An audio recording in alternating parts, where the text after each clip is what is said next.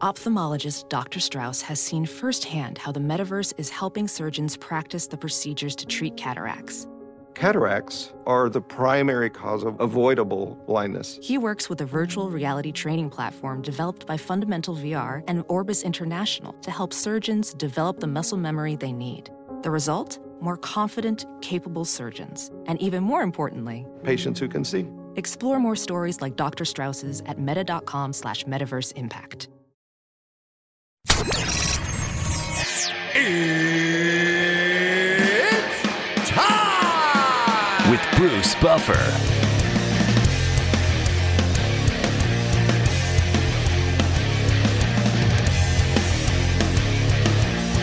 And now, it's time for the voice of mixed martial arts. We are live! It's Bruce Buffer. Bruce Buffer.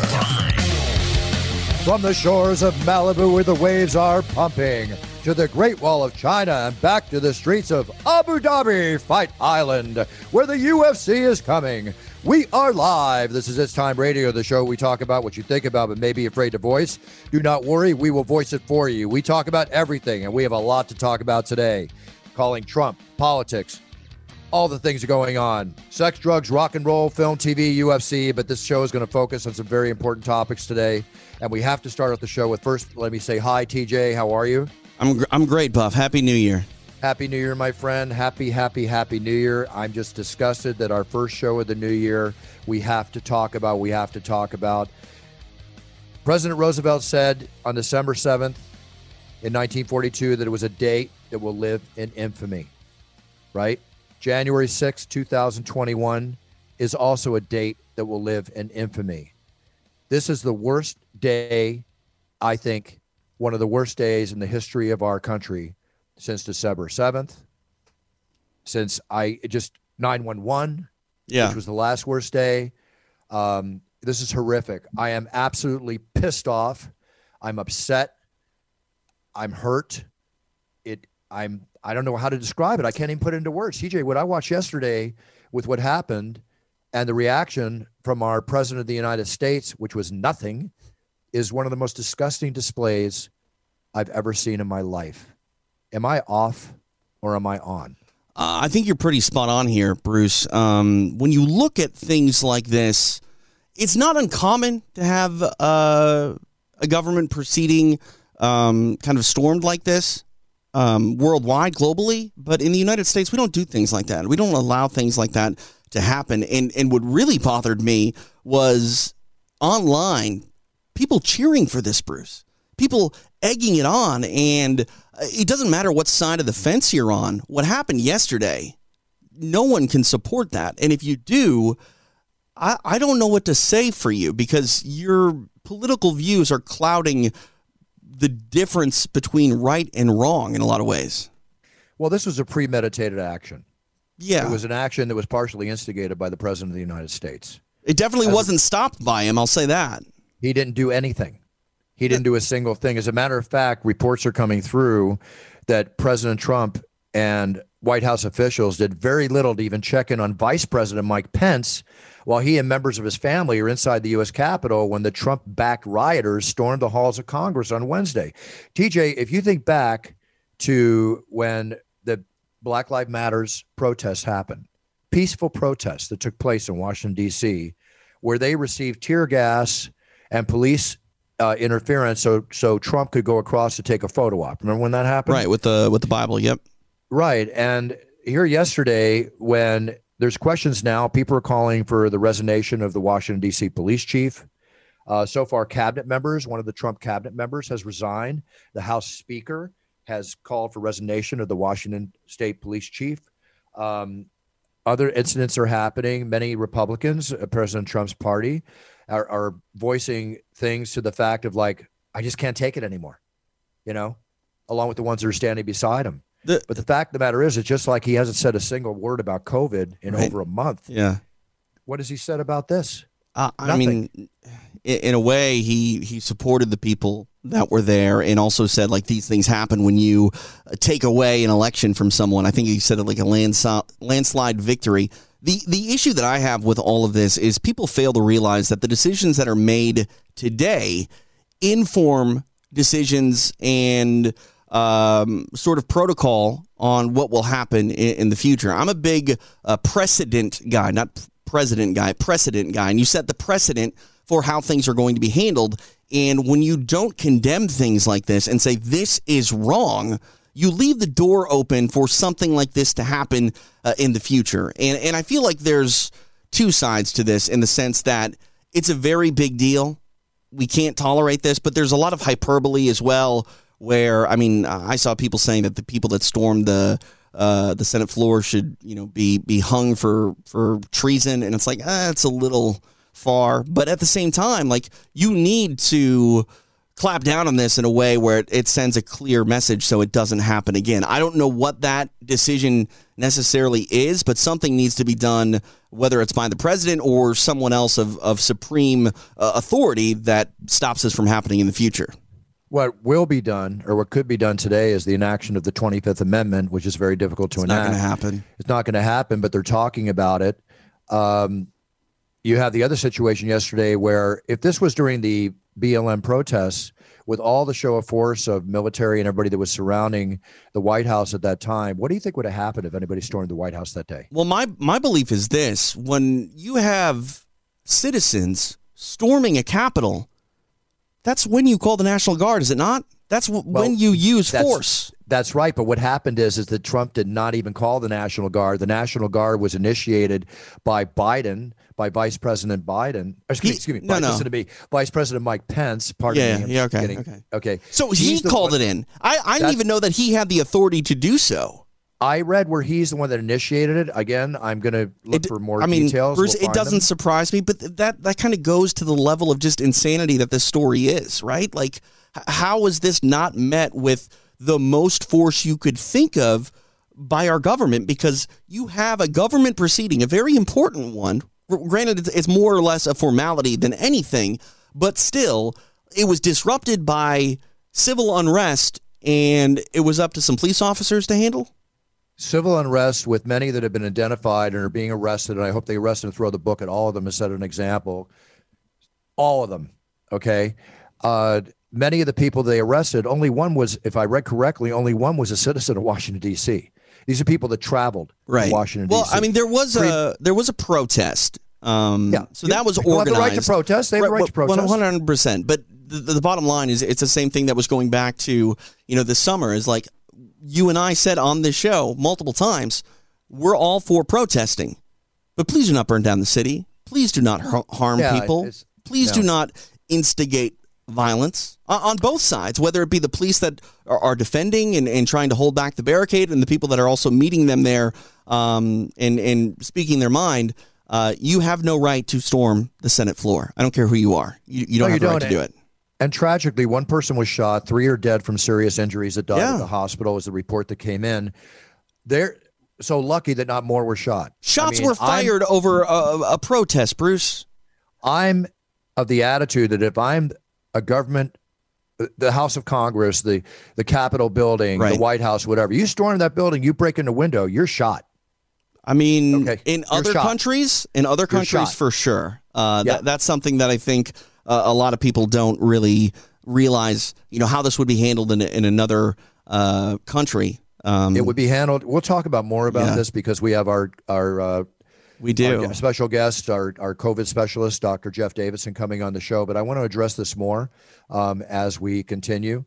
Oh, he's asking what your ID is. He's here, Bruce. He's in the room. Okay, so great. Why don't we just take a quick break and we'll come back with the good doc. Let's take a quick break and back with a good doctor. And we need to address this more when we come back. 100%. It's time to begin. Who am I kidding? I'll let him do it.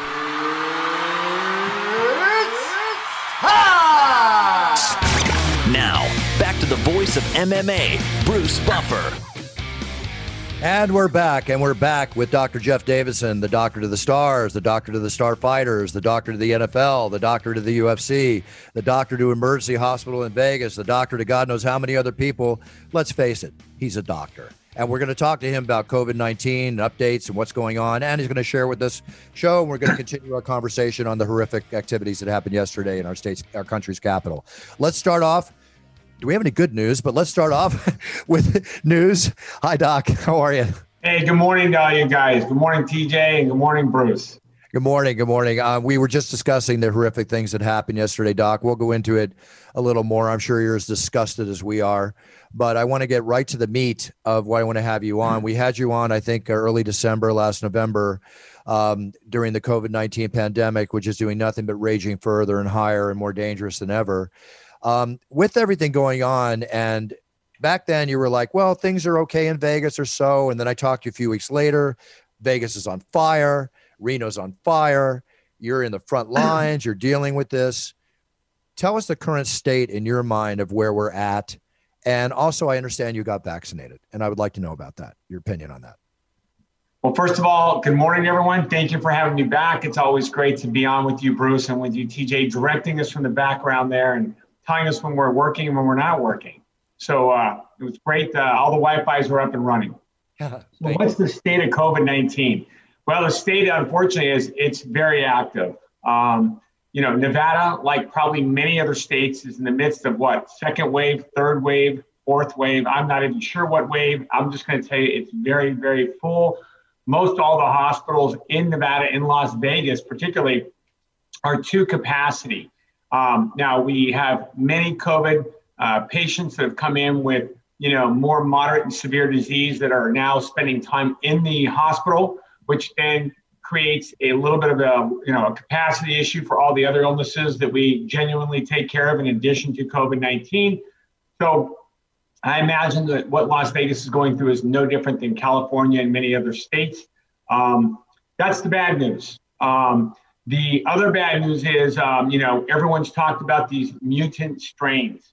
The reality of this is the coronavirus virus, which has 4 different genera, alpha, beta, and 2 others, typically or routinely mutates every 2 weeks. And those mutations come and go and typically don't cause any issue. And the vaccines that we develop typically cover those very small mutations. It takes really genuinely big variations that catch on in large populations to create a mutant or escape strain that then becomes resistant to the vaccination process that we might be in the midst of. So good news is the vaccines are out. The Pfizer and Moderna vaccines came out, as everyone knows, about a month ago, just about the second, third week of December. I completed both the first and the second vaccination. Yes, I'm here to tell you it was not a horrible process. I did have some soreness in the arm where the vaccine was. But I guess maybe one of the lucky ones, had very few, in fact, no other symptoms at all. I have spoken with colleagues and they have developed, everything from the sore arm to some mild kind of disease-like symptoms, whether that be a mild headache, mild fever and chill, mild body ache, or nothing. Most of it's brief. And most of that means that, guess what? The vaccine worked. All right. So with that being said, do you recommend that, given the chance, us as citizens, after the frontliners, the elderly that are so in dire need of it, do you recommend everybody gets the vaccine, Doc? Yes. Listen, I think that for us to beat this virus and to develop the, quote, herd immunity, the words we're all looking for, some of that's going to be people get the native illness and get over it and do well. And that is going to be a natural way to develop an immunity. But the only way to get over this quicker is for all of us to vaccinate. And therein lies some of the discussion. Can we get the distribution out quickly? What's the process from the most susceptible to maybe the most healthy people that maybe can wait the longest? And none of these are good answers, but unfortunately there has to be a distribution process. I do think there's probably plenty of vaccine. I also think it's very difficult to distribute it. And I don't have an answer for that part of it, Bruce. Yeah, part of the difficulty is the Pfizer needs the sub-freezers, a special freezer, where the Moderna vaccine, you don't need that. They're both a 2-step process. Obviously an issue, and there's nothing we can do about it now, falls with their leadership, President Trump, and the way that the CDC and everybody handled this. It should have been handled much differently. Again, we can go back and complain about that all day long. The reality is we're in the situation we're in. So whatever it takes to get the vaccine, I know the rich and famous, there's rumors, they're paying whatever they can to get ahead of the, everybody in line. That's a natural thing that'll happen in any similar situation that's going to take place. But the bottom line is we all need it. And you made a comment to me a couple weeks ago where you said that 2021 is going to be the year of the V or the V. Can you please explain what you meant by that? Well, I don't want to put the fear or the scare into everyone, but I do think in 2021, people will make decisions. But I do think you're either going to get the virus itself or you're going to get the vaccine. I don't think at the end of 2021, there will be a large group of people that don't get either. The virus has mutated into this new strain, the B117 strain that you initially said was only in the UK. Now there's greater than 60 cases reported in the US that started in Colorado, now in California. So there are some mutations. And in the quote definition of one of the mutations that's out that we're all talking about is that it has a higher transmissibility. So it's even quicker transmit.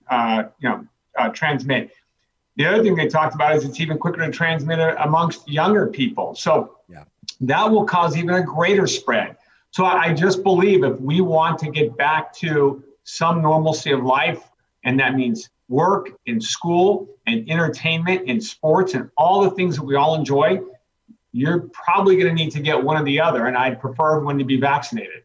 I know. And I was told originally when they started laying these out, how it was going to roll out, that as a citizen or as an individual like myself, maybe not till March. Now they're saying possibly not till June, even fall, because it's still got to be, they've got to get this thing together.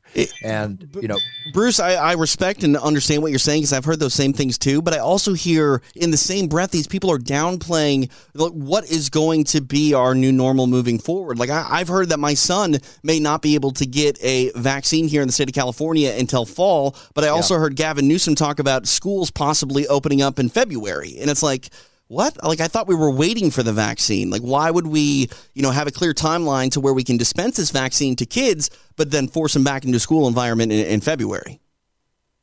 It's tough. I mean, we'll have to deal with whatever comes about. There's no positive thoughts about it whatsoever. It's just about what happens. And every day is a new day. Right. Every day we're learning stuff new.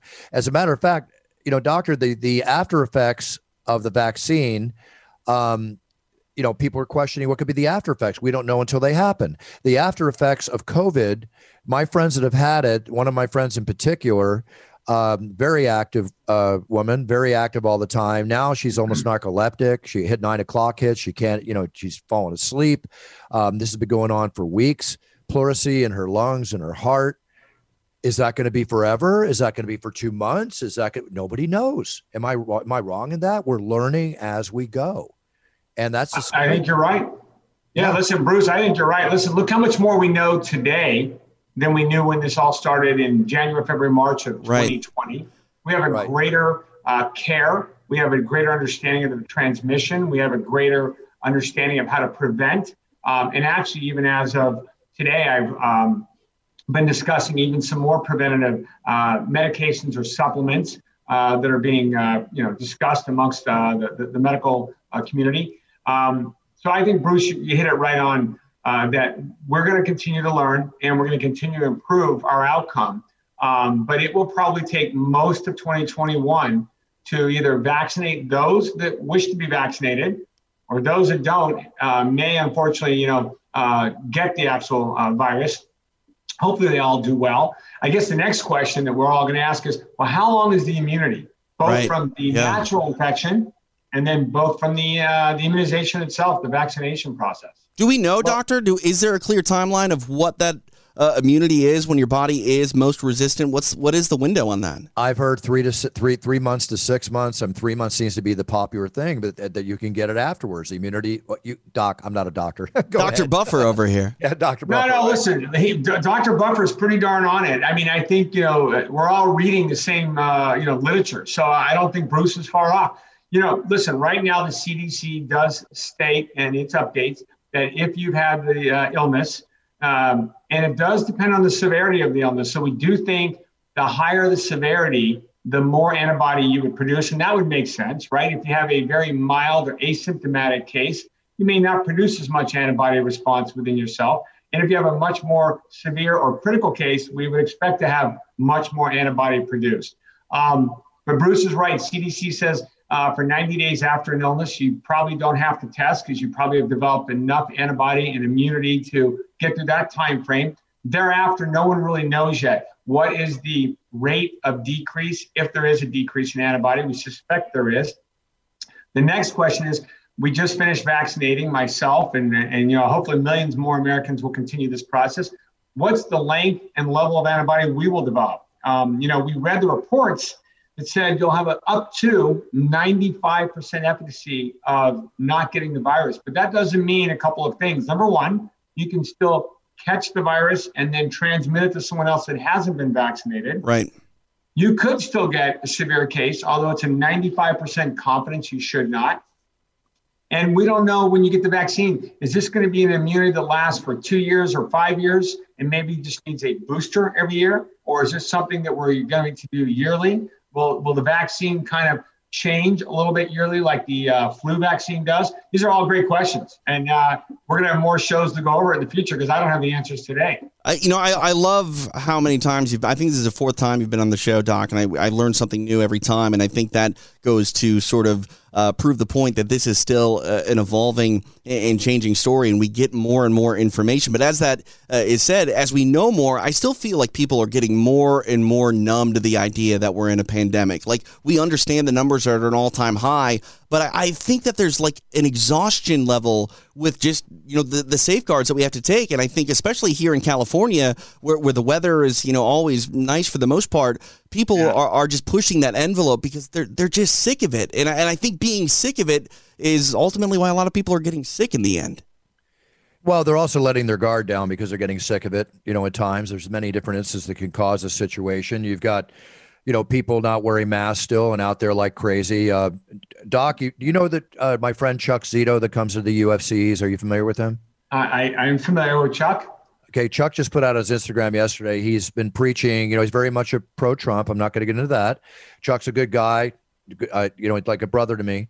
But he showed himself a picture in the hospital with, the whole thing on, the respirator, the whole bit, and basically saying that he hasn't been on Instagram for 12 days because he has COVID, and he openly did not wear masks anywhere.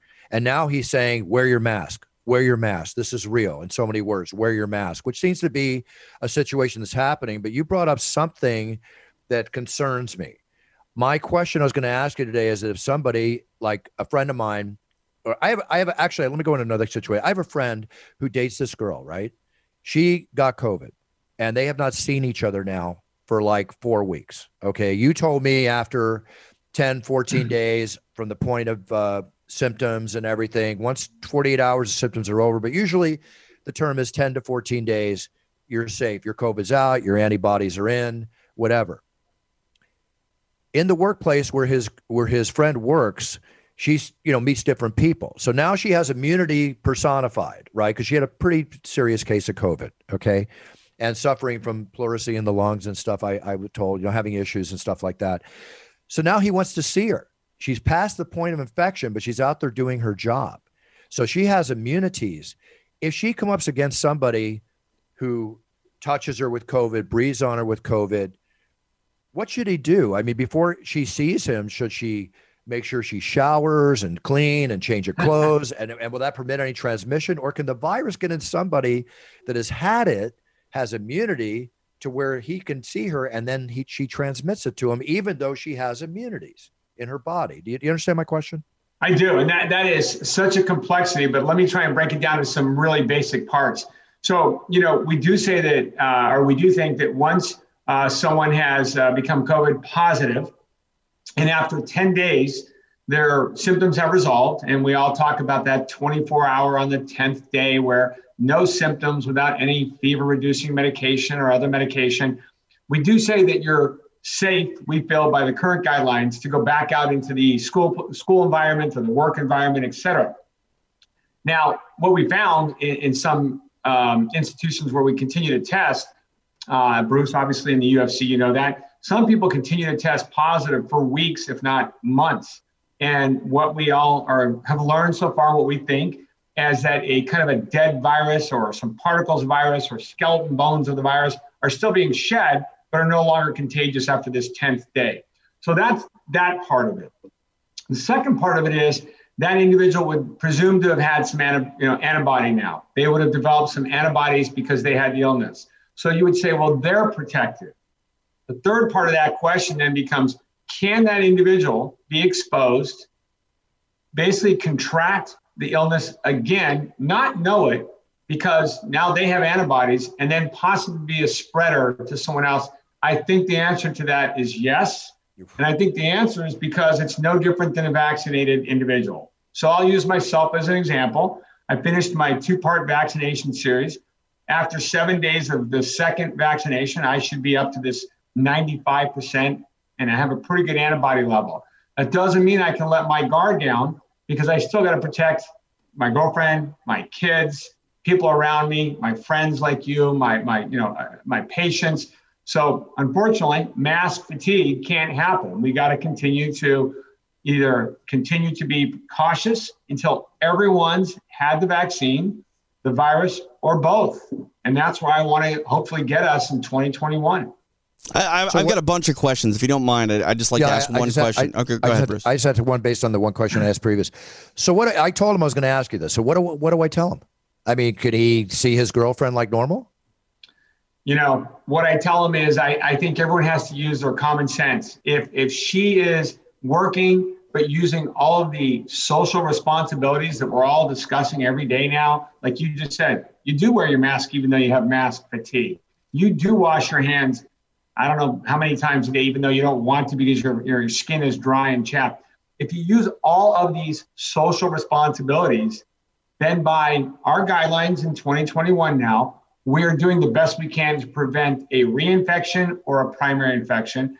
And it's no different than like I come home to my family. I think I've been very safe all day. I'm not going to not see my family members that are around me. I'm going to be around them because I feel confident that I've done the best thing I can do to be preventative during the day. Gotcha. So it's just get back to the same thing, Doc. It's about practicing safety and protocol. I hate to say it, but that's the baseline. You're correct. Yeah. And the one last thing I want to mention before TJ go ahead and ask your questions. We all remember Gilligan's Island. Yeah. Of course.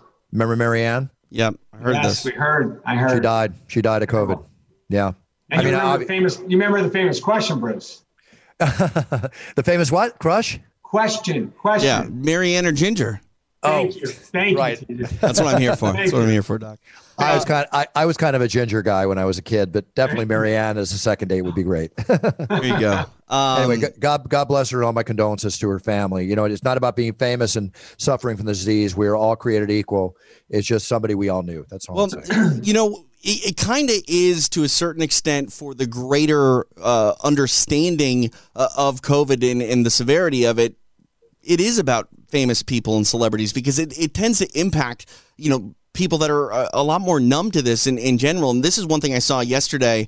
Dr. Dre had a brain aneurysm. Yeah. And, ICU beds are very rare. They're scarce here at this point.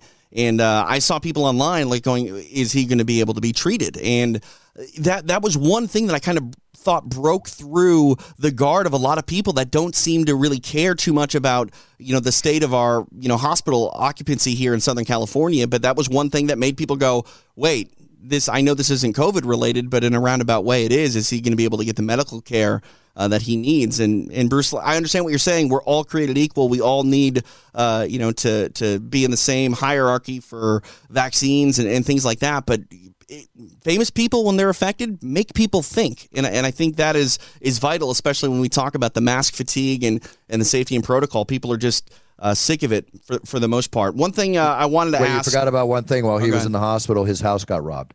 I didn't know that. Yeah, they totally vandalized his house and robbed him. What is wrong with people? They're assholes. Seriously. There's many assholes out there, yeah. My God. All right. First question.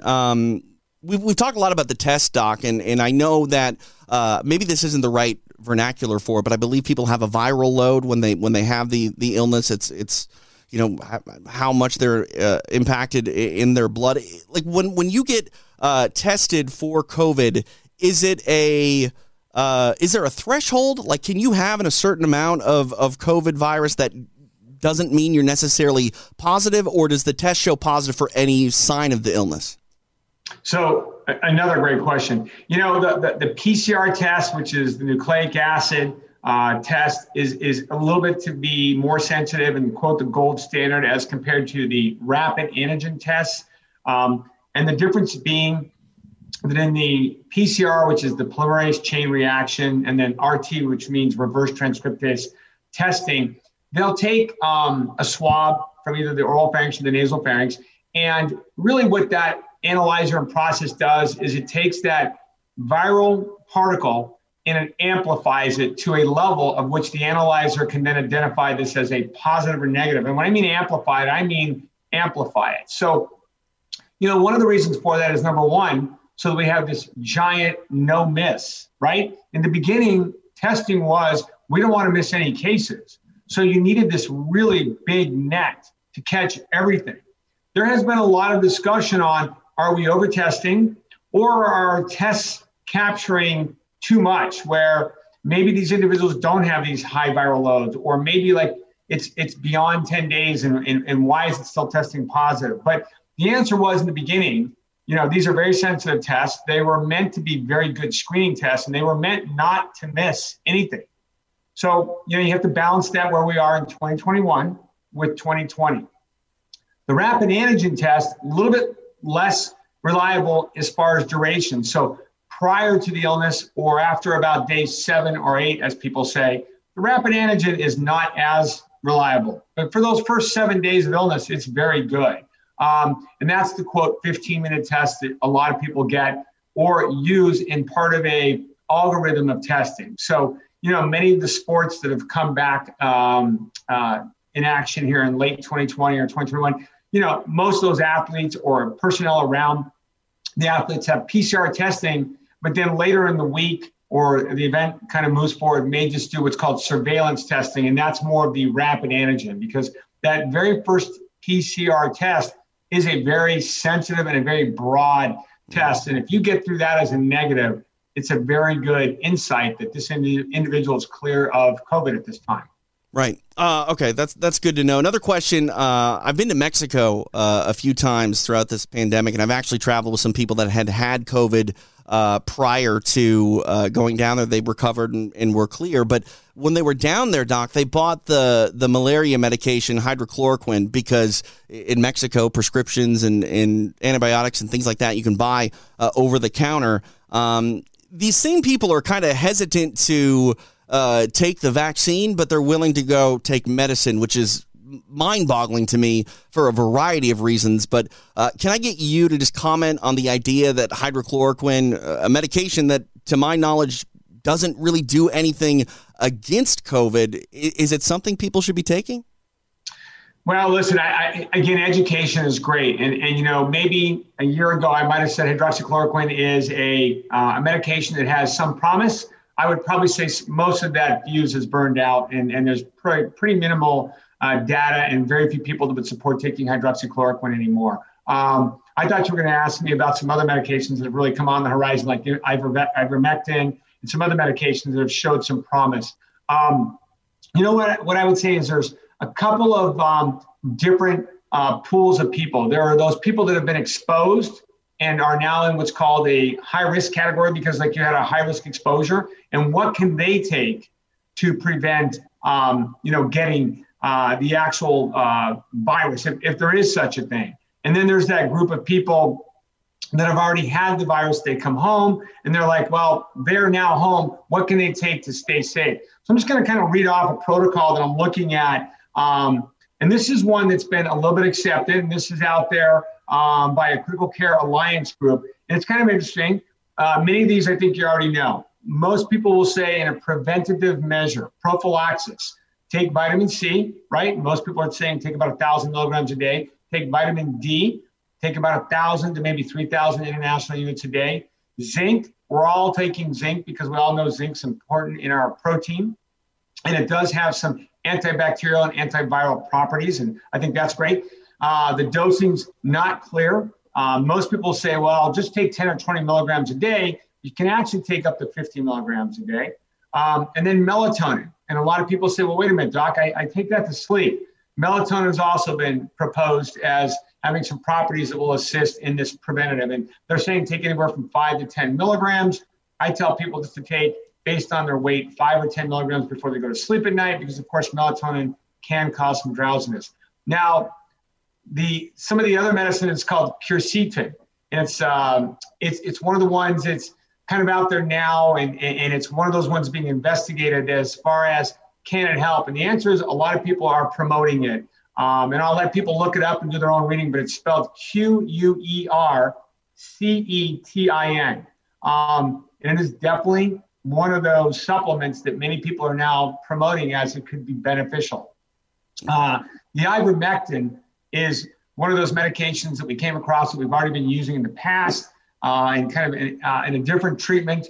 And now it seems to have some crossover, like we've learned with remdesivir, which was initially used for other antiviral property, to have some promise in this COVID-19 treatment. So again, education is great. We're moving forward. We're learning more and more. My hope is we all get vaccinated in this year, and there are less and less people that will have to follow these preventative or post-treatment protocols. Final question for me, Doc, if you don't mind, and Buff, I'll let you have your show back. Sorry, but I'm curious. We've talked a lot about mutation, and maybe this is an obvious sort of question, but I'm curious.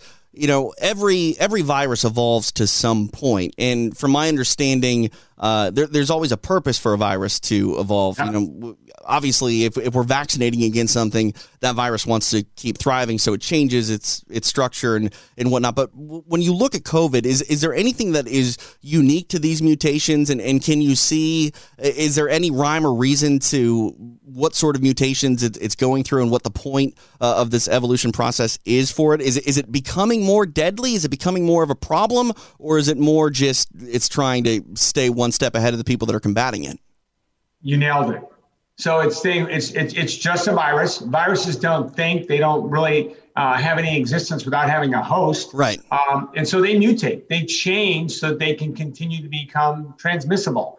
And that's what we're all seeing with these genome changes that are very, so far, not too significant. There's been some mutations, and we call them escape mutations. Listen, it's the battle, right? The good and the bad. We're staying one step ahead with vaccine and with medication technology. The virus evolves because it wants to continue to be transmissible. You know, what's going on in the UK and specifically Britain is really interesting. And I touched on this in a meeting I was just in. They're now considering either changing the dosing regimens completely of the Pfizer and the Moderna vaccine, saying, well, could we give a half a dose so that we could get more people vaccinated even quicker? Or could we do one dose and then wait even longer, up to 12 weeks? And the answer to that is that's not how any of the trials were conducted. Right. So we don't have any data to say any of that would work. You know, and in a immunologist and epidemiologist world, they would say that's the worst thing we could do. Now you're giving the virus all kinds of opportunity to mutate and find a way around the vaccine. You know, we all get vaccinated, we create these antibodies. What we don't want to happen is for the virus to find a way around that antibody and change so that we get sick anyway, because then we're back to square one. Exactly. All that does to me, it makes me think about is you're providing a false peace of mind to the American public, but you're not taking care of the problem, right? You're lessening, you're cutting yourself in half, which to me just creates a whole nother slew of potential issues that you'd have to deal with. So stick to the gun, stick to the trial. Look, these vaccines were rolled out so fast. And if you investigate the history of Moderna and Pfizer, you know, one of the things you see, which I'm not saying anything, but I'm going to tell you right now, they have paid hundreds of millions of dollars in legal lawsuits and fines for fraudulent advertising, for you know, all these different things. That's every pharmaceutical company. Every pharmaceutical company. So if the trial is a trial and it says this is the trial, this is the way we just stick to what it is. Let's just concentrate on making as many of these things, and hopefully our leaders will get this thing rolled out the way it should. And they have not done a good job, and hopefully it'll get better. We're living in a state of hope.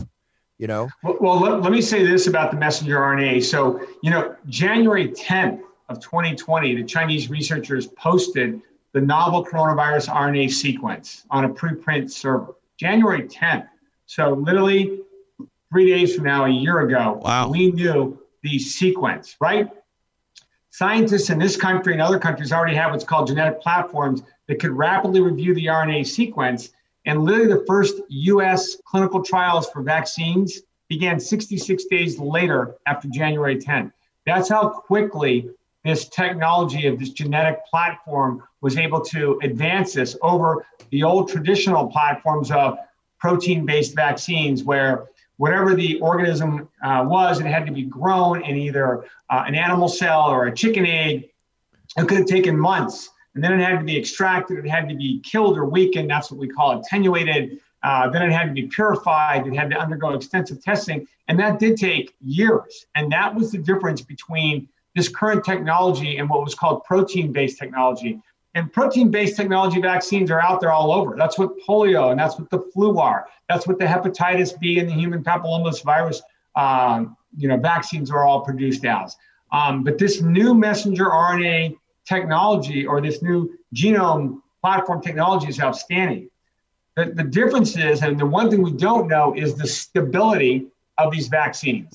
And the first thing that you all know just by looking at it is, well, there must be something that's unstable, because if we don't keep it refrigerated at these incredibly cold temperatures, this messenger RNA vaccine breaks apart, becomes basically inactive and doesn't help us. So there is something to that. And I do think, and as I read and learn, that's why you get 2 doses. The first dose of this messenger RNA that you get, it presents to your body uptakes it, it produces this spike-like antigen protein, which is the one that we're also worried about, the S protein, and you produce an antibody to that.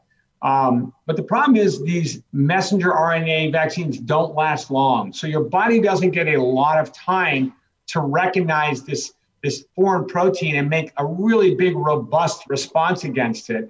And so we're worried that maybe the B cells and the T cells, which are part of your immune system, may forget what they just saw.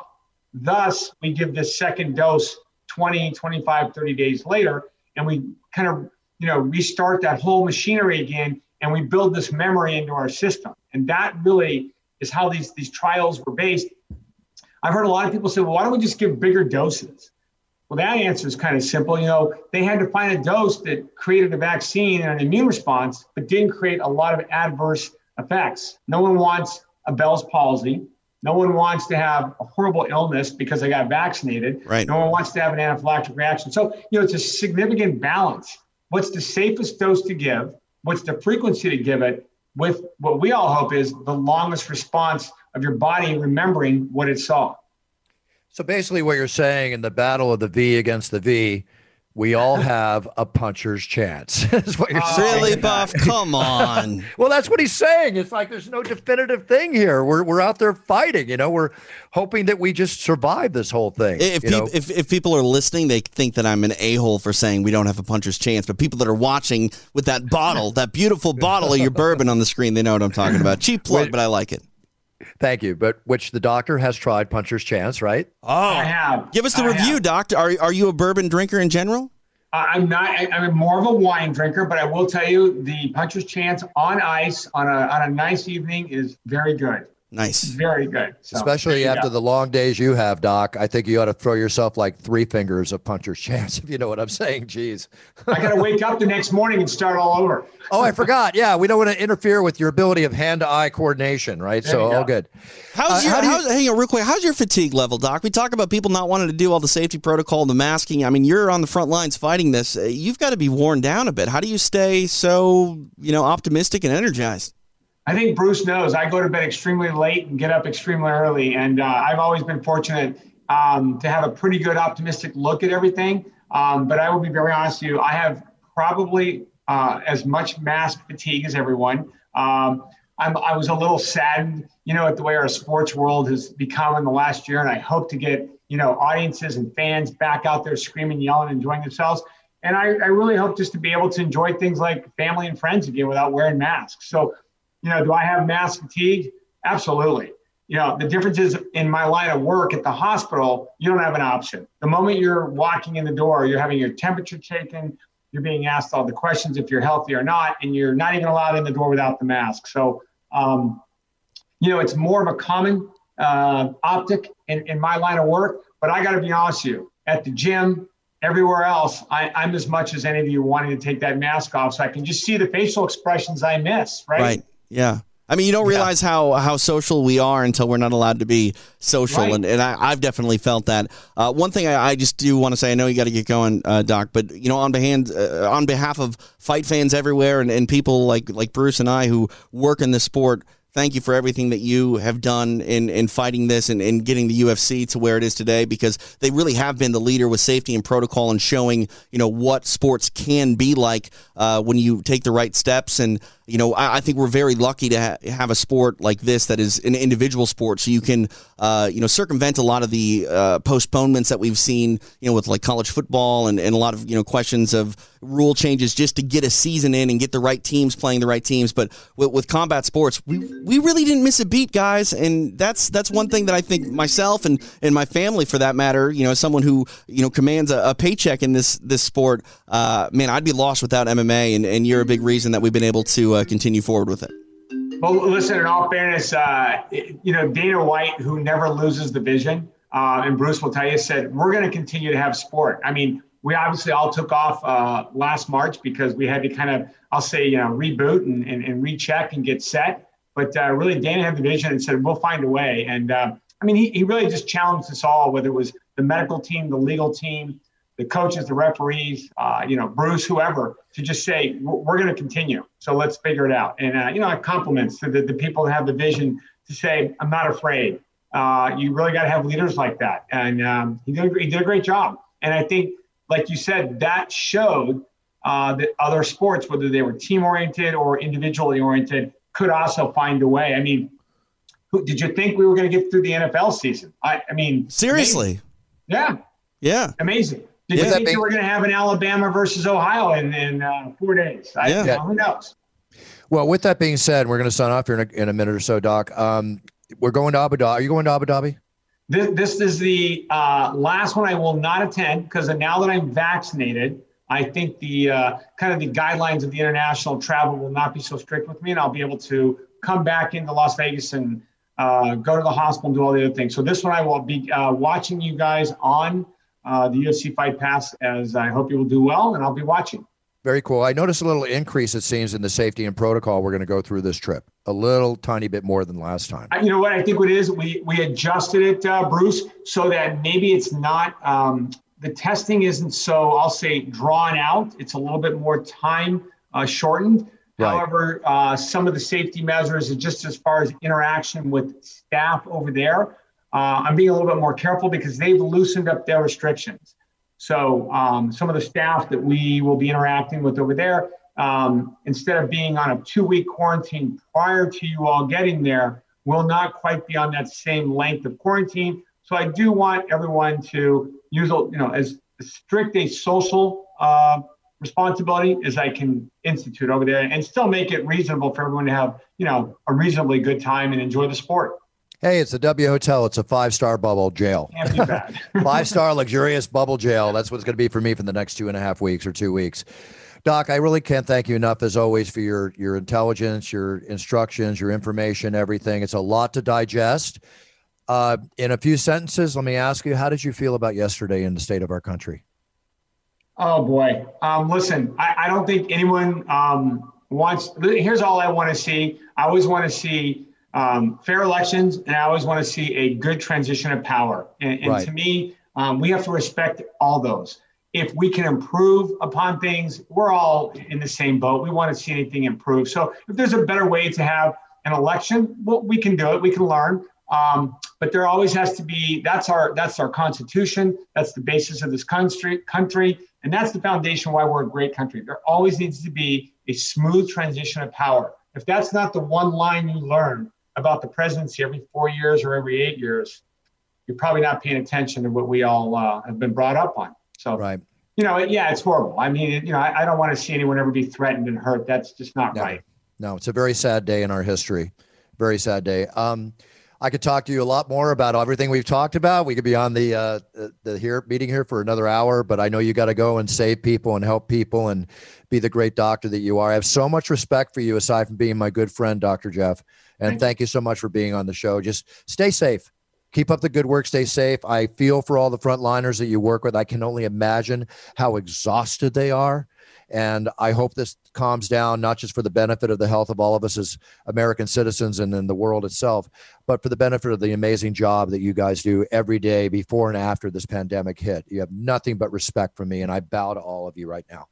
Much appreciated to both of you. And let me give a quick shout out and say thank you to all the nurses out there, the nurses, all the technicians, all the support staff. You know, a lot of times the doctors may get some credit, but really, really cannot be done without the great ER nurses, ICU nurses, all the hospital nurses everywhere. So shout out to all of them. And thank you guys for having me on today. I look forward to our next meeting or our next podcast. Thanks, Doc. I even get requests from doctors and nurses across the country in the videos I do. They want motivational, like, give us a shot in the arm. So if you ever need any of that for you at the medical center you work at or whatever, you just let me know. And it's anything you want is anything you want, period. I much appreciate it. All right, Doc, take care. I will see you in Vegas when I get back for the shows come March. All right, February. All right. Excuse me. Thanks, guys. See you, Doc. Cheers, my man. Bye-bye. Happy New Year. Happy New Year. There he is, the good Doc. Always learn something new, Bruce. Always learning something new, and it's just a lot of information to digest. I'm still digesting it, but I'm the one that's got to go now, TJ. So all I can say is that there's so much to talk about on the show. I'm very sad about what happened. Let's hope that everything comes together. And let's just look positive, okay? Let's end the show on a positive note. Anything you want to tell the audience before we leave? No. Extra Rounds, my show on UFC Fight Pass is starting on Monday. Myself and Forrest Griffin are going to look back at some of the stranger things we've seen in mixed martial arts, obviously focus heavily on 2020 and the year that was, but we'll go back in the archives and just look at some of the random, weird, strange occurrences that have happened in mixed martial arts fights in the past. And then obviously we'll be back normal for Extra Rounds on Wednesdays and Saturdays as we get closer to the return of Conor McGregor. And just hopefully everyone will check it out. We're live on Facebook, but you can always check out the archive on UFC Fight Pass. Awesome. Yeah, lots to look forward to as far as UFC action and MMA action this month. TJ, Happy New Year, my friend. We have another year to go, our 12th or 13th year together come May. I forget which one it is. I stopped counting. But at the same time, it's a great way to walk down the pathway of life with you doing our podcast. It's my pleasure, Bruce. I appreciate every episode that we get to do. We'll hit 500 this year, so I'm excited for that. I know. It's coming up. All right, TJ, you have a great week. We will do the show from Abu Dhabi next week and the week after while I'm in Abu Dhabi. We'll figure out the times and everything else. And with that being said, everybody, practice your safety and protocol. Be good Americans. Stand up for what is true, what life is all about, and let's always be the best we can be. As you walk down that path of life, be the best you can be so you're a winner. Let's all keep winning. There's so much negativity around us. Let's try to be the best we can be as individuals, to be role models for our sphere of influence so we stay on the right path. Wear your mask, practice your safety and protocol, be aware of everything going on. God bless America. God bless our great country. And God bless you all. Whoever your God is, I hope they bless you. And I mean that very sincerely from the bottom of my heart. Happy New Year, everybody. See you next week from Abu Dhabi. It's time to be the best we can be. Happy 2021. Cheers. It's Time with Bruce Buffer is a TJ DeSantis production and is property of Buffer Enterprises Incorporated. Its content is intended for private use only.